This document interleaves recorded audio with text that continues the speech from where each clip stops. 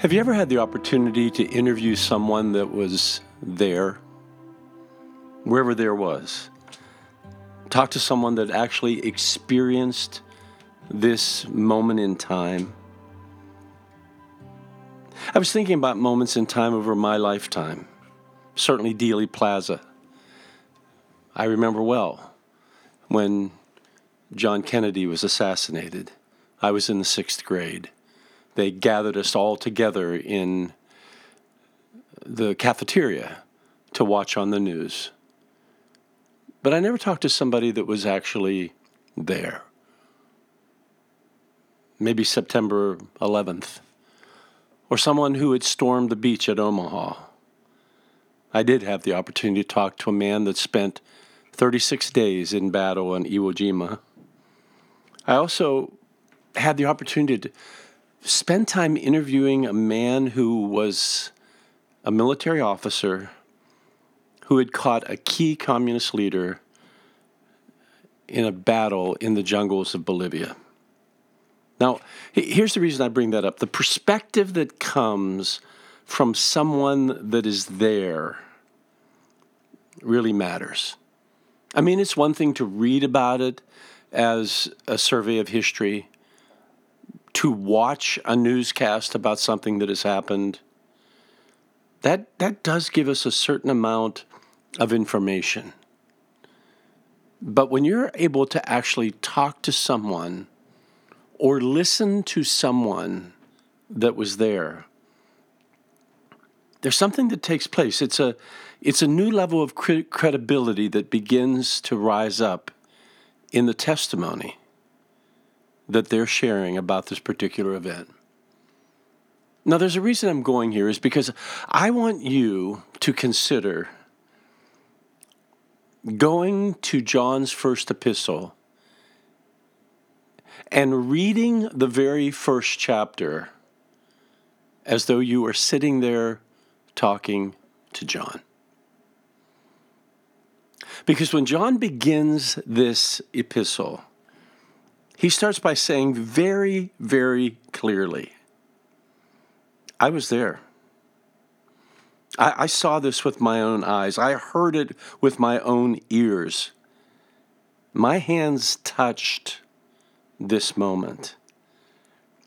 And what I'm telling you about the word of life, about Jesus, the fact that it appeared and we saw it, it appeared right in front of our eyes. And that's what I'm here to talk to you about. What I have seen, what I've heard, and what I've fellowshiped with. Now, I realize we're reading this, but just for a moment, look at this as though you had an opportunity to sit with John, who had walked with Jesus, and he's wanting to give testimony to what took place. And he's wanting you to receive his words because he was an eyewitness to what actually took place. Now, if you continue on in the first chapter, you're going to see that he begins to share some things, 4 or 5 things that he thinks are very, very important for us to know. So just imagine that you're sitting there with John and you found out that he was an eyewitness. You know he was with Jesus. You want to hear his story, and you say to him, just start with 4 or 5 things that you'd really want us to know, given the fact that you were there. You saw it. You tasted it. You touched it. Well, John does that. And the very first thing that he comes about in saying is, okay, I was there, I saw it, I touched it, and here's what I want you to know. God is light. In him, there is no darkness whatsoever. You see, there would have been many people who, because of the testimony of Scripture and the way that the Pharisees would have interpreted the law, that would have seen God as at some point capricious, unpredictable. And yet they saw God. They saw God in Jesus. And because they saw God in Jesus, their perspective completely shifted. And they want to say to you, and they want to say to me, I was there. I saw him. I watched how he interacted with people. And I want you to know that God is full of light. There is no darkness. There is no hidden agenda. He's not out to get you. He came to save you and to love you. He then goes on to say that if we want to have fellowship with him, then another thing we need to know is that we have to walk in the light. God abides in the light. He lives, if you will, by the virtues and values of the kingdom of God. And if we want to have fellowship with God, a deep relationship with God, it's going to occur in the light, in the place of love, in the place of generosity, in the place of forgiveness. You cannot be holding a grudge against a brother or sister that has offended you and expect to have fellowship with God in the context of that kind of an attitude. This is what he's saying, that we have this great opportunity to actually have fellowship with this God who is a God of light and a God of love. And so ask the question, where's the light here? And if there's no light in it, back out. Back out completely. Because fellowship with God occurs in the place of light and in the place of love. John goes on and then he says that the blood of Jesus, and remember, he was there.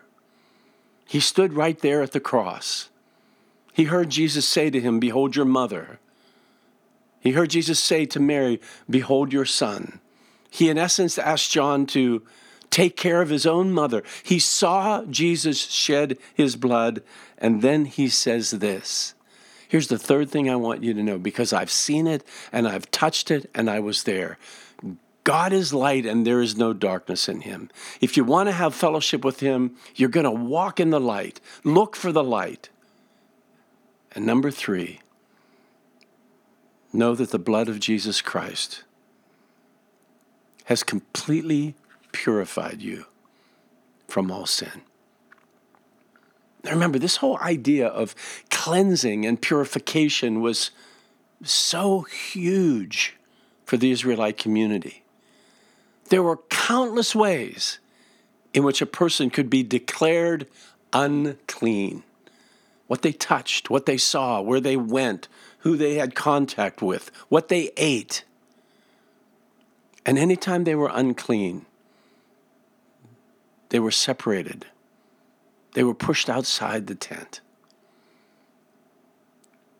And what John wants us to know is that on that day at Calvary, at the cross, Jesus Christ shed his blood so that we can be completely purified. That which was perfect, Jesus, touched we who are imperfect, and in touching us, completely purified us.